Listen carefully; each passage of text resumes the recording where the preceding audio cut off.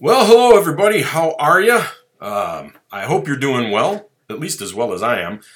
I'm having a good day so far. Yes, I am. Well, welcome to Sergeant K's Corner. Another episode, another edition. I hope that you're feeling well, that the news isn't getting you down, that you're able to cut through the muck and the mire of stupidity in this world, and that you're not worried about this world, that you're concentrating on the right things. Today I'm going to talk about something that came up at breakfast. I was going to talk about a different subject, but what went on with my what went on with my wife this morning at breakfast brought up a good point. She was reading the news, and she was reading about Prince Harry and Meghan Markle in the UK and some of the comments that are being left on different social media sites. The first thing that comes to my mind is, who cares? We're not in the UK, we're in the United States. And it's not that I don't have sympathy for the UK or anything like that, but there's two things. One, it's a problem for the UK, and two, it's a problem for the royal family because Harry is unhinged. I'm tired of hearing about him. I'm tired of hearing about Meghan Markle. She's nothing special. She's just a woman. He's nothing special. He's just a red-headed royal who doesn't look like anybody else in the family. And they're nasty. They're nasty people. You don't do that to your own family. I don't know why he's on this bender, but with respect to her, you knew what you were getting into when you married him. You dated for a while. You knew that the royals had protocols. You knew that the royals had things that they are required to do. You were marrying into a monarchy.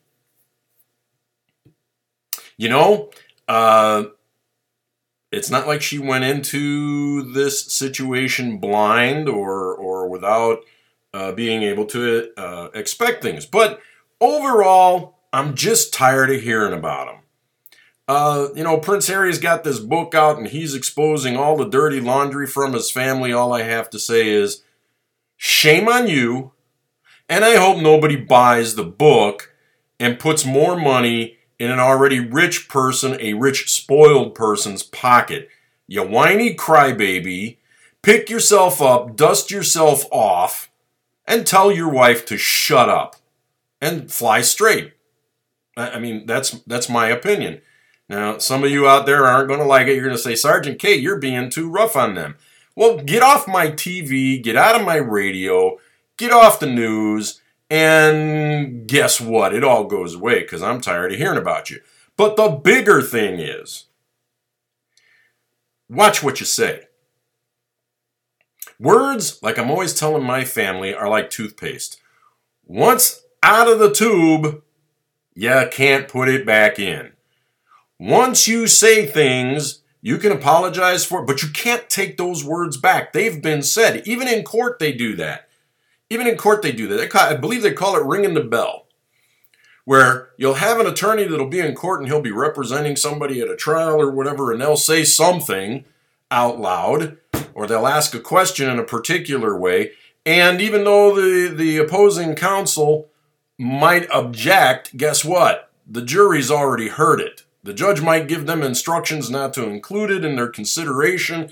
He might give them instructions to forget it, that it's not admissible, but they've still heard it. You can't get rid of it. It's out there, okay? And the scriptures tell us to be very careful about how we use our tongue. In fact, we're going to go to James 3 today to back up what I'm talking about. And it says, "But no man can tame the tongue. It's an unruly evil." Are you listening, Prince Harry? Are you listening, Meghan? It's an unruly evil, full of deadly poison. With it we bless our God and Father, and with it we curse men who have been created in the similitude of God. Out of the same mouth proceed blessings and cursings. My brethren, these things ought not to be so. Does a spring send forth fresh water and bitter from the same opening? Can a fig tree, my brethren, bear olives, or grapevine bear figs? Thus, no spring yields both salt water and fresh water. You got to be careful about what you say, folks. Your mouth can divide families. We saw a lot of it during COVID. A lot of people were like, well, if you don't get the vaccine, you can't come over to my house. Well, now you've divided the families. You've limited families from visiting.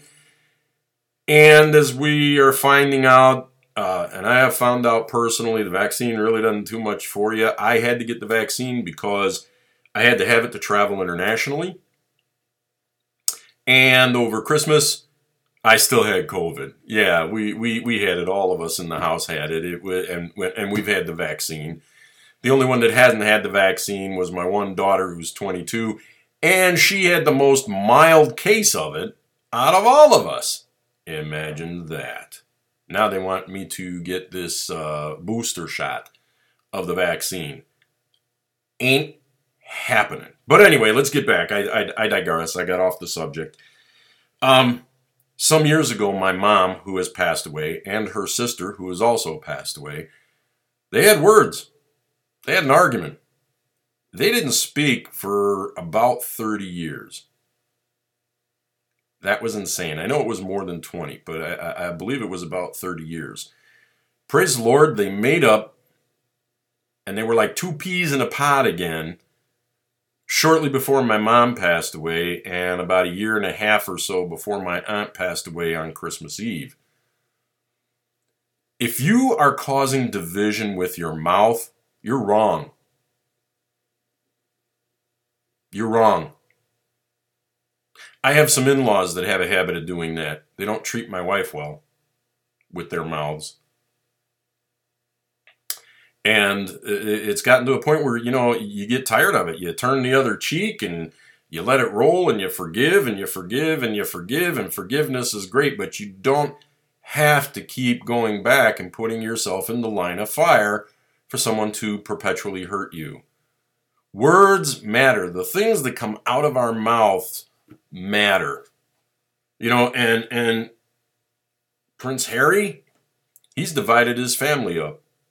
He's hurt his family. More important than hurting the UK, he's hurt his family. And now he's put it down in a book. The Bible is very, very clear. Your tongue is evil, and it can be used for evil. And in the big picture of things, brothers and sisters and friends out there, doesn't it make more sense to speak life? Doesn't it make more sense to be uplifting? I'm going to give you another example. Okay, you disagree with abortion. So do I.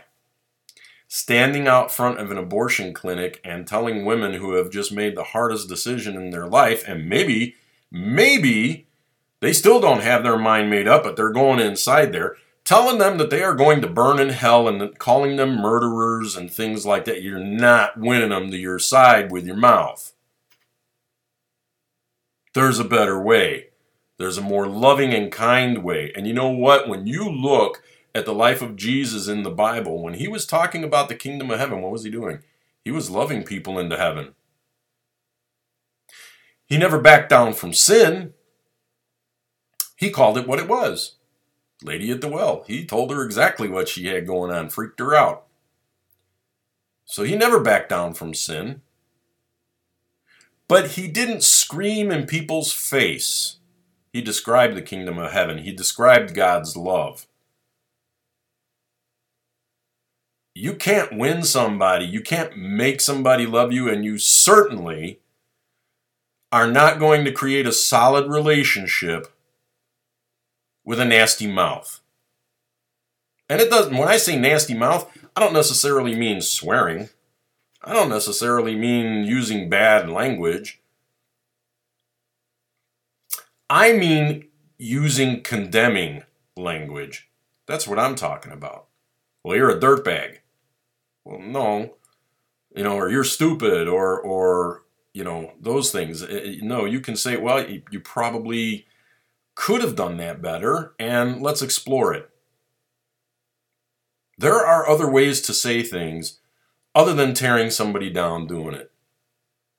And causing damage in families and causing families to separate and not spend holidays together and all those different things. And you know what? You can apologize and you can be forgiven, and that's great. But it's like I said, those words are still out there. That memory is still out there. It's one of the reasons why when you forgive something, you got to forget it.